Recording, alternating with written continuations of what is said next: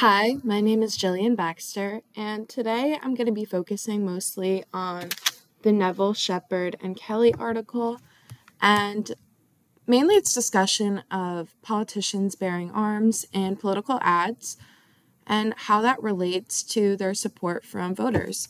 So, something I found really interesting was that it's mostly white men in these ads, obviously, because they're the only ones who wouldn't really get criticized for it. But I found it interesting that they tried to use a vicious and scary image of holding a gun and being threatening as a way to gain support, maybe in an election or even just on their beliefs.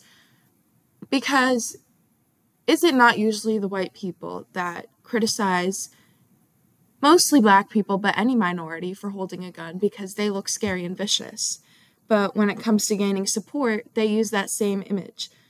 So that's something that I just found interesting was the hypocrisy and the double standard when it comes to white people gaining support for something that minorities would be criticized for.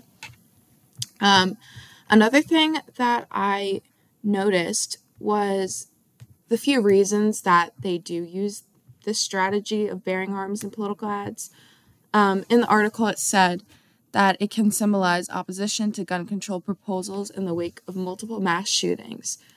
To me, that just sounds very tone deaf and insensitive when there's several things going on because of gun violence, and they're using it once again to gain support and oppose gun control when really we should be looking at the fact that guns propose many more issues than solutions. Something else I had to think about was whether or not this is even really effective to bear arms in political ads. But the more you think about it, every politician kind of has to go one way, knowing that they're going to be controversial to the other side.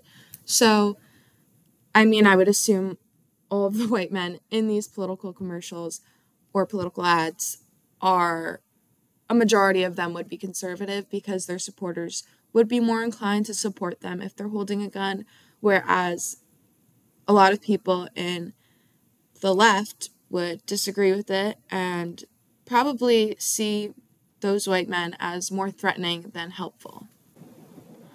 I almost happened to notice, not almost, I also happened to notice that this article was published in 2020. And as we know, 2020 wasn't just a time of COVID and a whole pandemic across the world. 2020 had some of the biggest political controversies ever seen before. And that interested me because carrying guns during this time was one of the biggest controversies we saw, other than the Black Lives Matter movement and just safety precautions in general.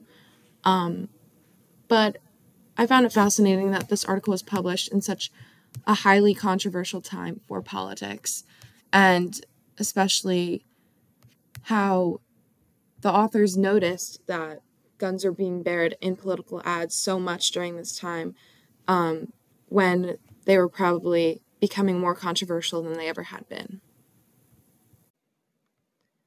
I actually just researched a few political ads in which politicians were bearing arms, and of course, Trump was the first one to come up, and that just kind of solidified my reasoning for thinking that it would be mostly conservative politicians using this tactic to gain support.